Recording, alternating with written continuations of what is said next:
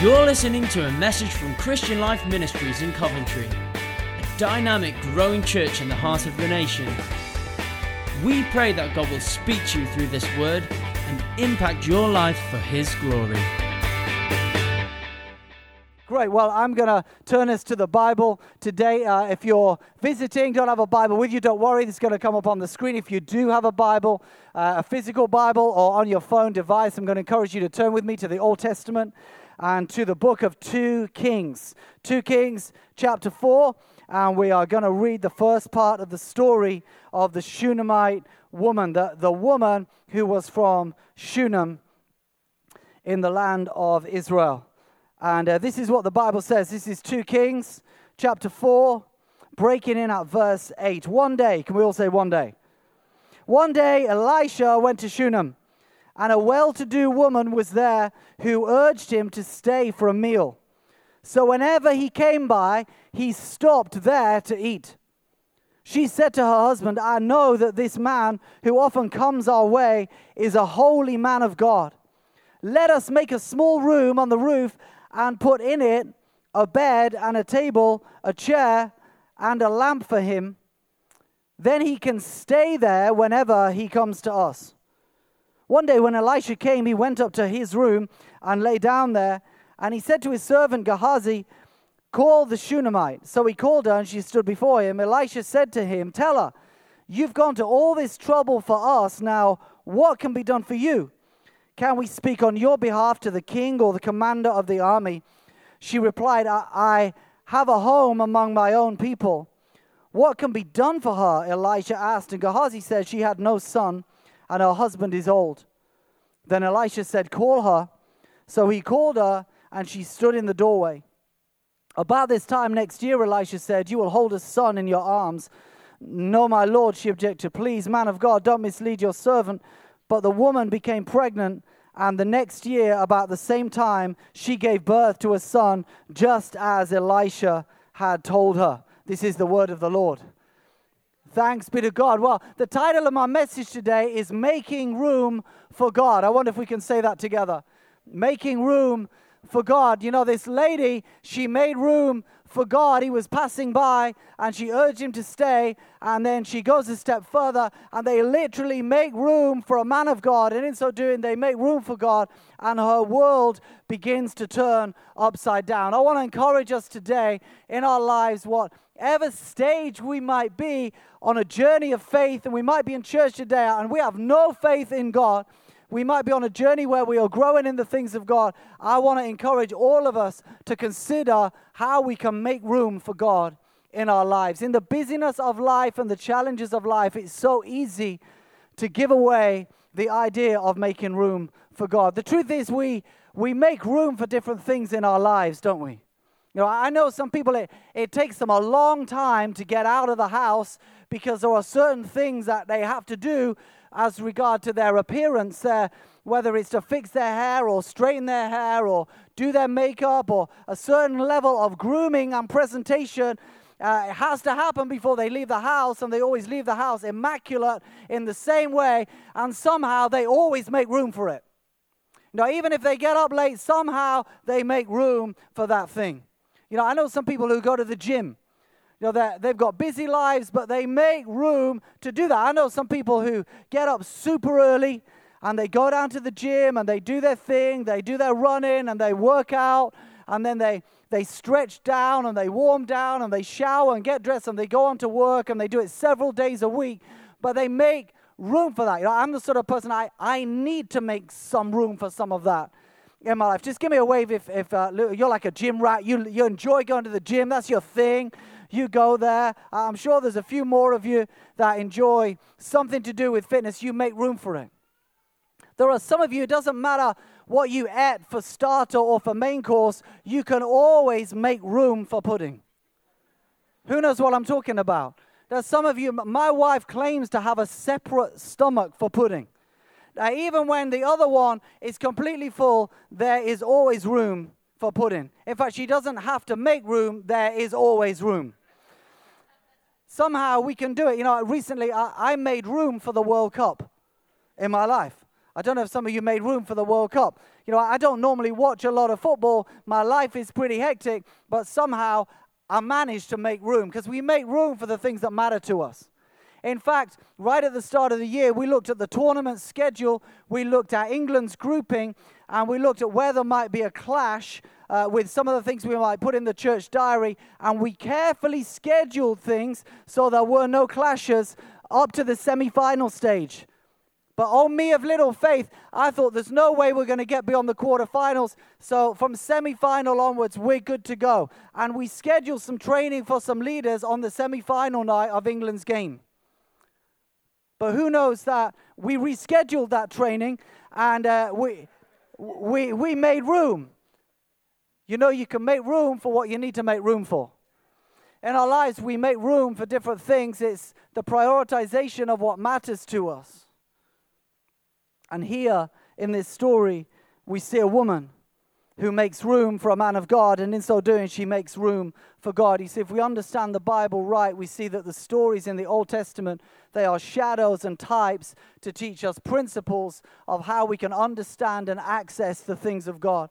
They're not just history stories of what happened. They're not make-believe stories. They are there to unlock principles into our life. You see, in those days, God's representation on the earth was the men of God. It was the prophets and it was the kings. It was those anointed to serve in a certain way. And if you wanted to have access to God, you really had to go through the appointed people. But thank God in these days, Jesus Christ, who died on the cross for our sins and rose from the dead and ascended to the Father, has poured out his Spirit upon all people that we may come straight before God. So we don't have to make room for a man of God or a woman of God. But in the same way this Shunammite lady made room for the man of God, I want to challenge us to make room for God himself. The Bible says she was a well-to-do woman. The word in the Hebrew really means great. It's gadol. Some of the translations say she was a prominent woman or she was an important woman. She was a wealthy woman. There was this idea that she had some prominence in Shunem, in the city where she was. But we don't need to be put off by that. Even though this prominent lady made room for God, we don't need to have prominence around our lives. If we draw anything from the story, it's the fact that this woman was not the normal sort of person that Elisha hung out with. If you read everywhere else, Elisha was in the presence of kings. Elisha was in the presence of other prophets. These were the people he was hanging out with. This was not a normal place, and yet she made room for him, and he went there. And the moral of that story is it doesn't matter who you are, you can make room for God. If you make room for God, he may come in. And so the Bible says in verse 9 that she said to her husband, I know this is a holy man of God. The original word is really not know, but perceive. She says to her husband, I perceive this is a holy man of God. It suggests to us that maybe she had him into her home as a traveler and he didn't talk much about what his business was, but she sensed something on his life. She said, I perceive this is a holy man of God. There was something on Elisha's life that she wanted to make room for. You know, when I was 17 years of age, I stepped inside a church like this for the very first time, and I was impacted by the presence of God. I couldn't have told you then it was the presence of God, but there was something. There was something I was drawn to. There was something that I wanted in my world. There was something that I couldn't just walk away and ignore. There's something I had to begin to explore. And I think here she says, I perceive. Can we all say perceive? I perceive this is a holy man of God. And so she turns to her husband and she says, I want us to make room to do something. I think she's saying, I want to be around that. We need that in our lives. We need that in our home. You know, for me, I went on a journey of faith as a young guy and started to make room for the things of God. I want to ask you today, are you making room for God? Are you making room in your life for God and the things of God? Are you creating an environment where God is welcome? You know, over this morning, as Esther has said, we prayed for 13 little ones. We've spoken the blessing of God over their lives, and we gathered the families together a few weeks ago, and we talked about raising up children. We talked about how to be godly moms and godly dads, how we might create an environment where children can grow in the blessing of God. And I believe in speaking a blessing over people. I believe there is power in our words. And so it delights me today that we would speak a blessing over these little ones. But what we said on that afternoon gathering was, while we believe in the power of impartation and blessing, how much more significant is the environment that you create in your home? Because one word spoken on one day is not as powerful as to whether you are making room in your family. Whether your family is going to be a place where God is welcomed. Where you sit down for food and you stop to give thanks and recognize that everything in your life comes from the hand of the Almighty. An environment where prayer is not a last resort but a first thought. An environment in family homes where little ones are nurtured in the things of God. These are the decisions, and we encourage the families, and this is what they did today in making their prayers. They're saying, Lord, we dedicate this little one to you, but we dedicate ourselves to try and bring these little ones up in the ways of God. We're making room for God in our family.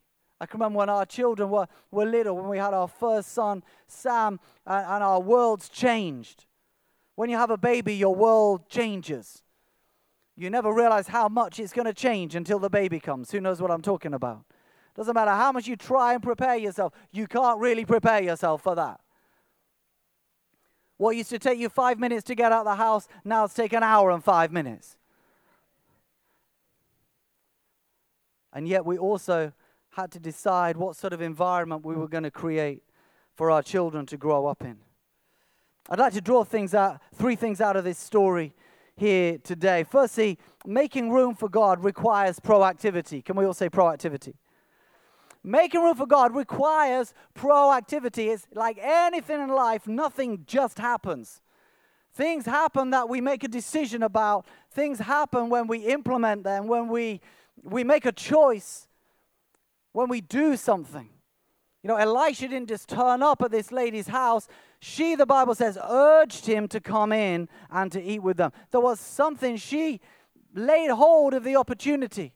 It might have been that he was a traveler. She could have left that business to somebody else in Shunem. But the Bible says she urged him to come, and such it was that whenever he went that way, that was the house that he stayed in. And then the Bible says that she talked to her husband about doing something more. She wasn't passive. She was persuasive. You know, if you want God's presence in your life, you're going to need to do something about it. I do believe God is not difficult to persuade, to invade our lives. I believe God longs with the fullness of his heart to come in and fully dwell, but he will not force his way in. The Bible says, ask and you will receive, seek and you will find, knock and the door will be open to you. There is something of the ball that has been put in our court to do something, to create an environment, to make room for God to come. And so this lady, she says to her husband, I have noticed that this is a man of God. And she's had an idea. She says, I think we could do a loft conversion. I think we could put a room for him so that whenever he comes by, and she must have thought, I perceive this is a holy man of God. What would a holy man of God need?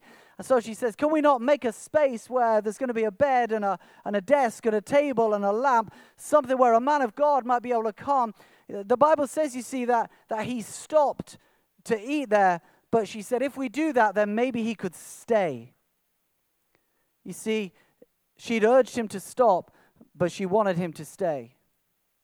I hope you're hearing me today, because we can live our lives in such a way that we want God to stop in our world when we need him, but are we going to engineer our lives so that he might stay?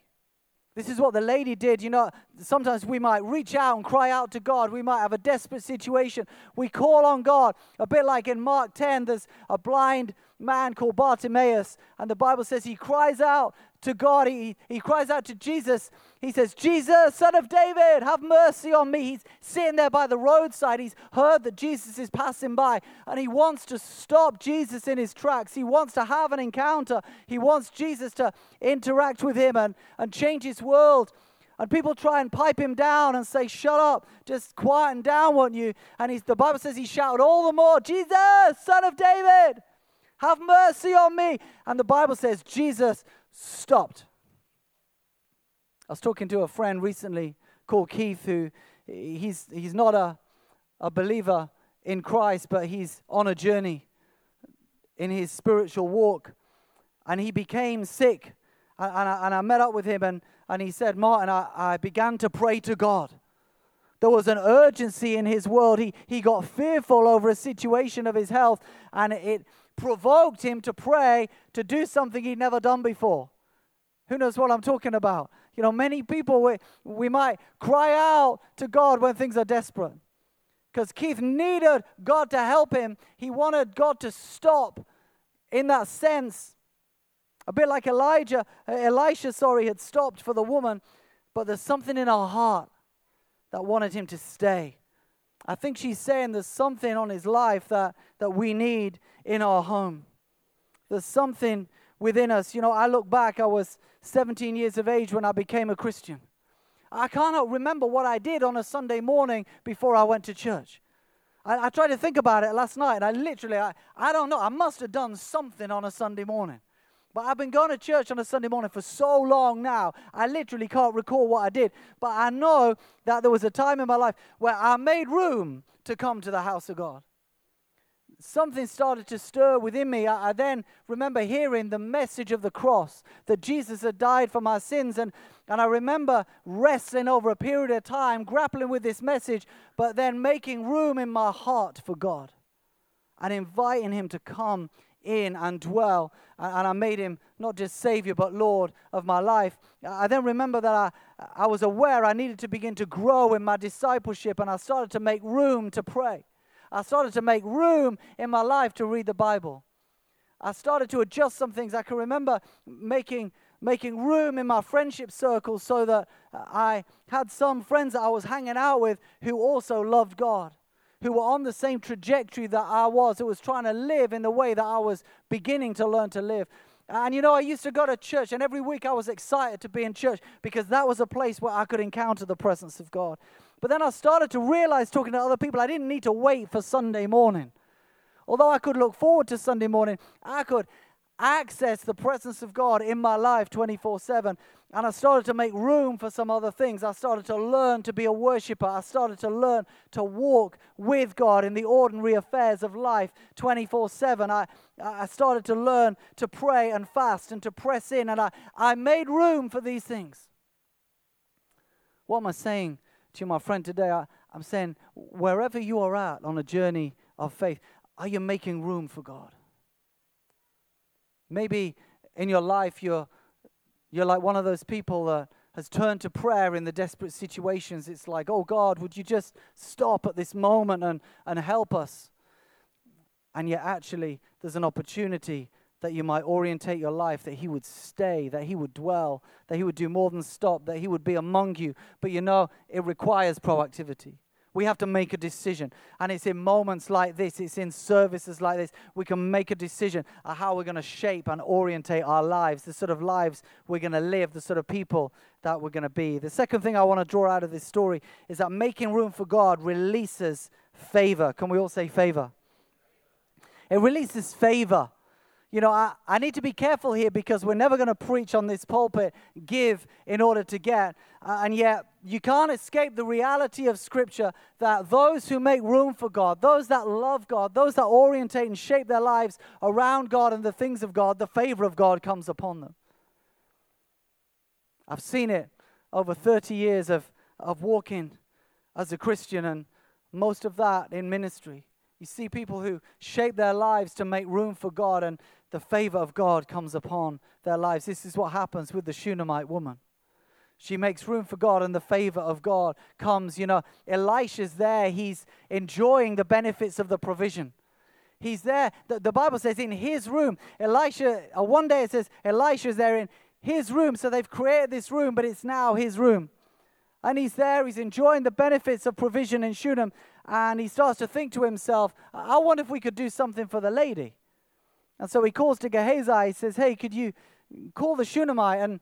And he says, I wonder, could we put in a word for you? You see, Elisha's incredibly well connected. He's a man of influence. He's God's man in Israel. He's got direct access to the king, to the commander of the army. And he says to her, I wonder if we could put in a word for you, maybe with the king, maybe with the commander of the army. And she says in response, she says, I have a home among my own people. You know what she's saying? She's saying, I'm all good. I don't need for anything. I don't want for anything. I have a home among my own people. And, she shows her motive. She's not made room for God and the man of God in order to get something from him. She just wanted his presence in her home. And I want to encourage us. We might be the sort of people that go after God for God. I've decided in my life I must have God in my life.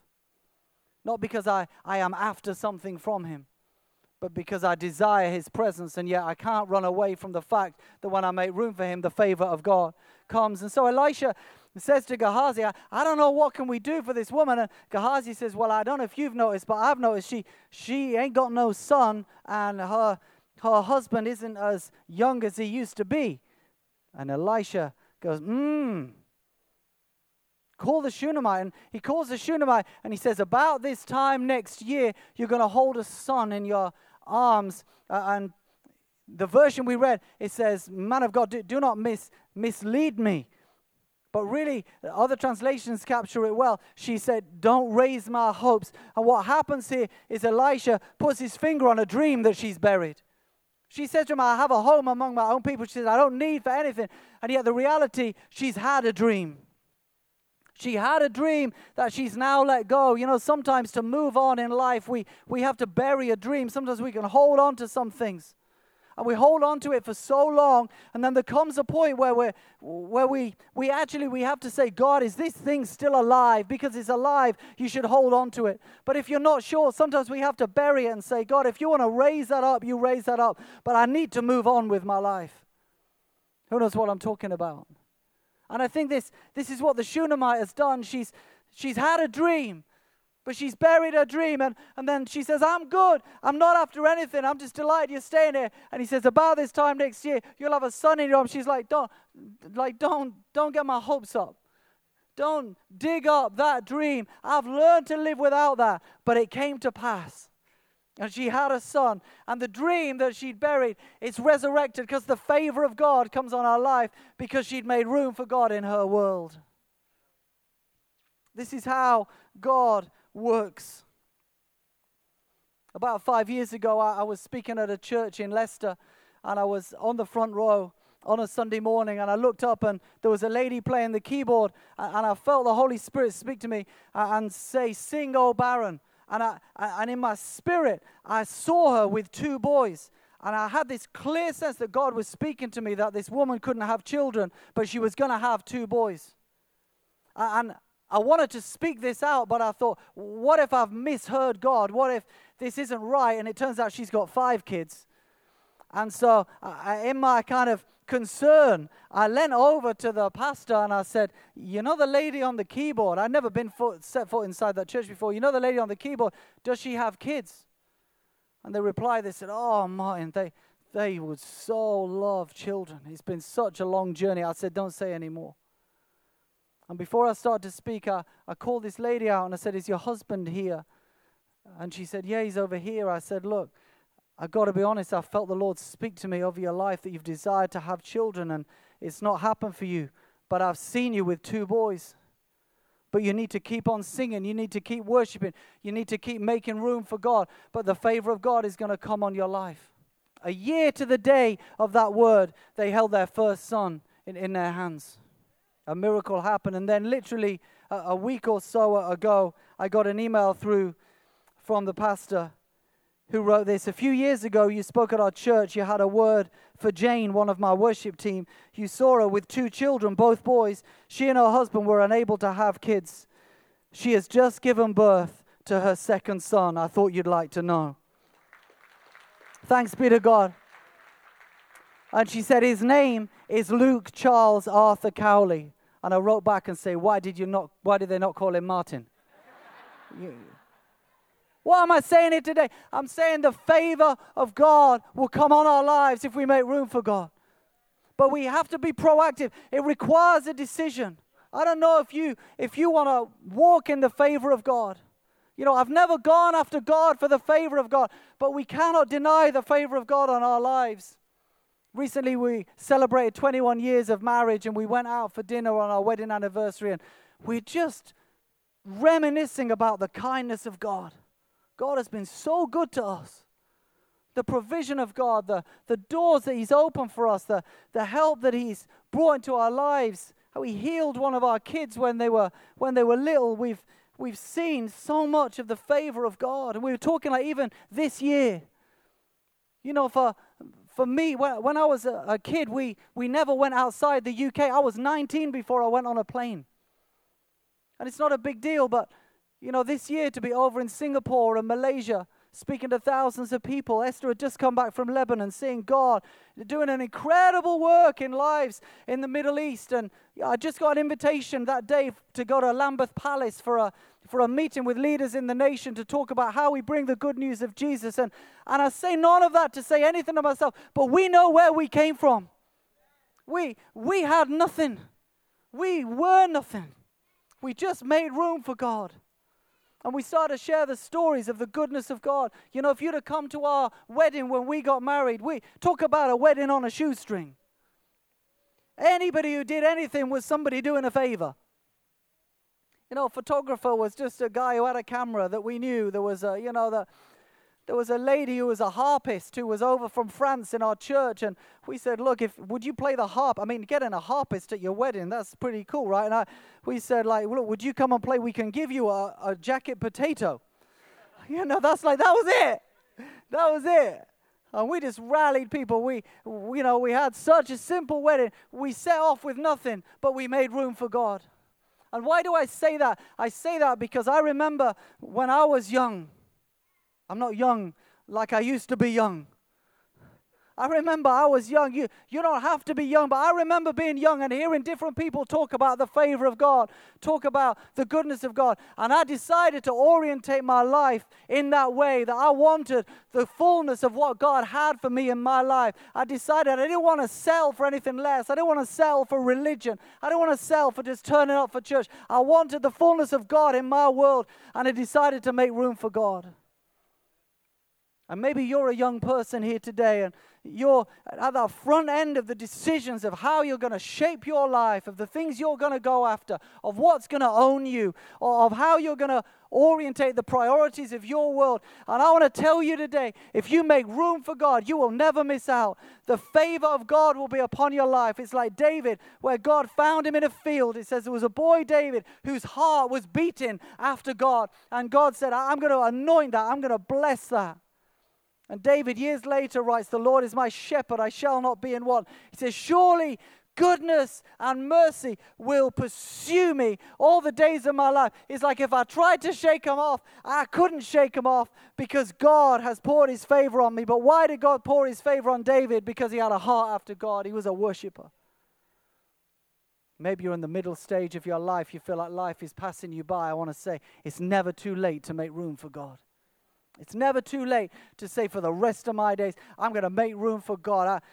This lady, she's a well-to-do lady, but, her husband is well advanced in years. She's probably ain't no spring chicken herself, but she says, I want to make room in my world. And then the favor of God comes on her life. We have to make decisions as to how we're going to live. And finally, making room for God raises the stakes. Can we say raises the stakes? She didn't know what she was getting into. This lady, she did not know what she was doing when she opened her door to the man of God, because she opened her world to the things of God. It raises the stakes. I want to encourage us to be those that are willing to allow God to raise the stakes. For some of you, God wants to raise the stakes in your life. What am I talking about? I'm saying there's a dimension of ordinariness in and around your world that God wants to deliver you from. We have to live lives of faithfulness and consistency and day in and day out and discipline and goodness and seeking to allow the ways of God to be outworked. And yet there will be those moments, if we make room for Him, of God's supernatural intervention. We will find the stakes will get raised. And here, this lady, she sees some incredible things start to happen. The provision of a son. But you know, God does some amazing things in her life because she began to make room. I don't know if you're beginning to make room in your life. For us, we've decided to pursue intimacy with God. We have a core value on the church here of a passion for the presence of God. You know, if people come here and they say, you talk about a passion for the presence of God too much, we'll say, well, you're in the wrong church because we're not going to apologize for that. We're ruined for anything other than the presence of God. And if you're not bothered about that, if that doesn't float your boat, you know, maybe you're in the wrong church. But for us, we are undone for that. We must have God. We must have the presence of God in our lives. But I have to make room for it. My Spotify playlist, what is on it? I've been singing this song, listen to this song, Heart Abandoned, recently. God, give me a heart abandoned, even after you alone. Gold and silver, you can take it. All I want is you, my Lord. And it stirred something of the life of God, a passion afresh within me. We have to make room for these things. But when we do, we find that the stakes get raised. If we make room for God, He'll come and pull us out of ordinary into the dimension of a spirit-filled life where faithfulness and consistency are key, but anything can happen. You see, if you read on in the story, she gives birth to a son, but the boy grows, and a few years later, he becomes sick. And in a moment, like in a day, he becomes sick and he dies. He's got a headache and he's out in the field. And he says to his dad, Dad, my head. And he sends him with a servant and says, go and take him to the mum. And the Shunammite's there, and the boy comes back in, his head's hurting. And he says, by noon, he was dead in her arms. She goes and she puts the boy on Elisha's bed. And she goes down, she says to her husband, I need a donkey because I need to go and find the man of God. He says, what's going on? It's not a new moon festival or anything. And she says to him, it's all right. Wow. The boy has just died, and she says it's all right. Why? Because I think she knows she needs to get to the man of God. She doesn't want maybe the lack of faith in her husband to deter what is in her. And she goes and she sets out to Mount Carmel, where she understands Elisha is going to be. And Elisha was there. And Elisha and Gehazi spot her coming on the donkey. And Elisha says, Gehazi, it's the Shunammite. And he says, go and run to meet her and find out what she wants. Ask her, is her husband all right? Is her son all right? And Gehazi comes in and he asks her, and she says to him, everything is all right. Let me tell you, everything was not all right. She gets to the man of God. She has to get to the presence of God Himself. And she says, did I not tell you, do not raise my hopes? And Elisha realizes what's happened. And he says to Gehazi, take my staff, go as fast as you can. You get to my room, you put the staff on the boy's face. And he says, if anyone greets you, don't even speak to them. And then he follows behind and he gets there and he shuts the door. There's Elisha and Gehazi, and he lays down on the boy. And his body begins to warm, and then the boy sneezes and comes back, and he opens the door and he gives the boy back to the Shunammite woman. And you might say, well, what was all that about? Why the pain? Why that drama? But God was doing more behind her back than in front of her face. Because a famine is about to come to Shunem. And so she moves away for 7 years at the word of the Lord with her family. And then she comes back to Shunem 7 years later. And she needs to get her land back and her house back. And she somehow needs to gain an audience and influence with the king who makes the decisions over this sort of thing. And it just so happens at the very moment that she returns, you'll find it in 2 Kings 8, that Gehazi is talking to the king. And the king says, tell me about all the things that Elisha has done. And he starts to tell the king about a woman who was barren and had a baby. And then the boy died and was raised to life. And at that moment, the woman knocks on the king's door. It says 2 Kings chapter 8, verse 3. At the end of the 7 years, she came back from the land of the Philistines and went to appeal to the king for her house and land. The king was talking to Gehazi, the servant of the man of God. Said, tell me about the great things Elisha's done. Just as Gehazi was telling the king how Elisha restored the dead to life, the woman whose son Elisha brought back to life came to appeal to the king for her house and land. And Gehazi said, this is the woman.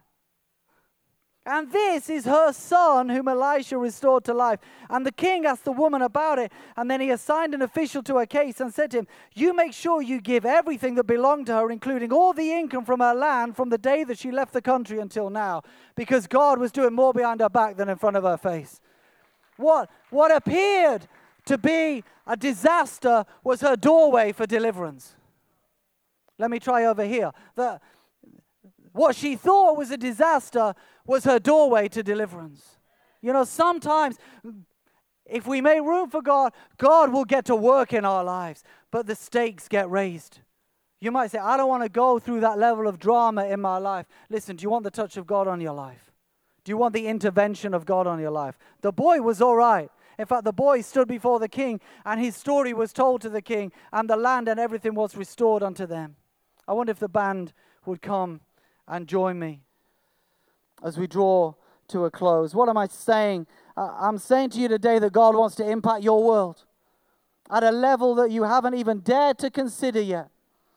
I see it all the time. People that make room for God. If you truly make room for God, you'll see the supernatural dimensions start to impact your world.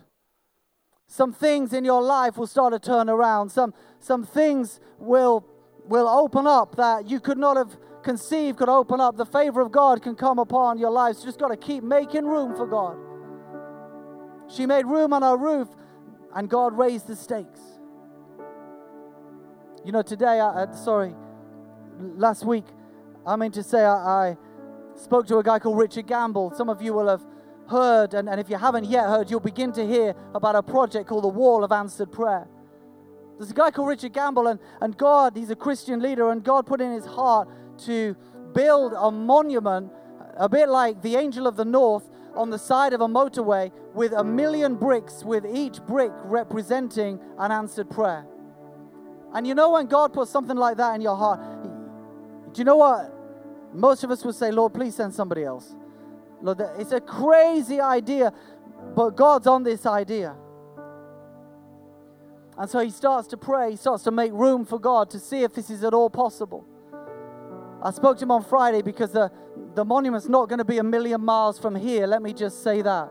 It's not been publicly announced. And you can Google Wall of Answered Prayer. And he said, if you could get the people at CLM to look at this, and if they've got answers to prayer, to start submitting them so their answered prayers can be part of the wall that's going up, that millions of people are going to drive past and see as a monument. And for every brick that goes in, there's going to be a brick goes into social housing. But he needs to raise millions of pounds, and so he's praying about it. He's just making room for God. And gets connected to a family who give him a piece of land right by a prominent motorway. And then he's praying about it because he really doesn't know any wealthy people. And then he gets social media contact out of the blue from a guy who's not a Christian, but used to be at university with him 28 years ago. And he gets in touch and says, hey, Richard, are you there? Are you alive? Do you remember me? And they hook up. And this guy has become a chief exec of an asset management fund in Canary Wharf, London. And they meet for lunch, and he shares about how his career has gone through the roof and how he's made millions of pounds. And all Richard can share about is a dream of building a wall, a monument to the goodness of God. And he starts to share about some answers to prayer. And this guy is not a Christian. When he says, why did you get in touch with me? He said, I don't know. He said, I was walking over this bridge and you came to my mind and I couldn't shake it off, and I thought, I need to get in touch. The next day he phones Richard up and he says, I can't get this wall out of my head. I've all through the night I've been thinking about this wall of answered prayer that you're talking about. And he said, I know lots of Christians in London who are high net worth people who turn over millions of pounds, and I'd like to introduce you to as many that I know. And so Richard's now walking into the corridors of influence, meeting people. And this guy who's not yet a Christian is sitting there in all of these meetings. Who knows? God just raised the stakes. You know, I share that story. It's unfolding, and I think Richard will come here and share that and some others himself in the next few months as his project gets underway. Why would he want to do it? Just out of obedience to God. He made room for God, and God spoke to him, because I believe God has got something in his heart to put a monument. You know, it's not about the monument, but something that might challenge people to think God is alive today. You're going to be able to walk up to this thing and by using technology, scan a brick, and immediately on your smartphone, read the story behind the brick of how God answered prayer. You'll be able to go on, if you're going through a challenge, maybe you've got a certain sickness, you'll be able to go in and put this sickness in and find all the answers to prayer, who people got healed of the same thing that you're struggling with. And somehow we're going to get the word out that God is alive and well. You know, as we finish, I simply want to ask you, do you need to make room for God? Do you need to make room for God in your life? Maybe God wants to raise the stakes in your life. Maybe you're not yet, wouldn't call yourself a believer in Jesus.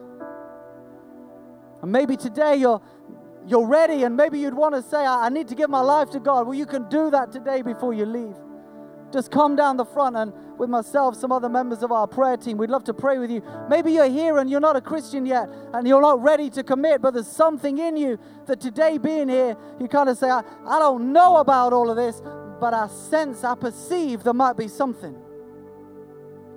And maybe today you'd want to say, I just want to make a little room here, that if God is real, I wouldn't miss that. He wouldn't pass me by. Maybe you're a believer, and in the busyness of life, the obstacles of life, apathy, challenge, hectic schedules, there's so much can crowd God out. And maybe today, you know, we enter a summer period. You know, summer can end up being a wonderful time of relaxation. It can also be a spiritually lazy time. But maybe some of us, where we've actually got more time, we need to create some time. And say, I make a commitment today to make some room for God in my life. Maybe you've lost your way, you've lost some disciplines. Maybe you just need to move to the next level of where you are. And in just a moment, I'm going to ask you simply, if you want to respond to this message in any way, if it has spoken to you in any way, and you say, I need to make some room for God, I'm going to ask you to stand where you are. We're going to pray, and then we're all going to stand. We're going to sing a final song. So just consider your own life where you are. Maybe it's time to say, God, I need to make room for you. I need to make room for you in my life. I've allowed so many other things to crowd in. And the one thing I need more than anything is you. And if you'd like to respond, I'm going to invite you to stand right now where you are, right across this room.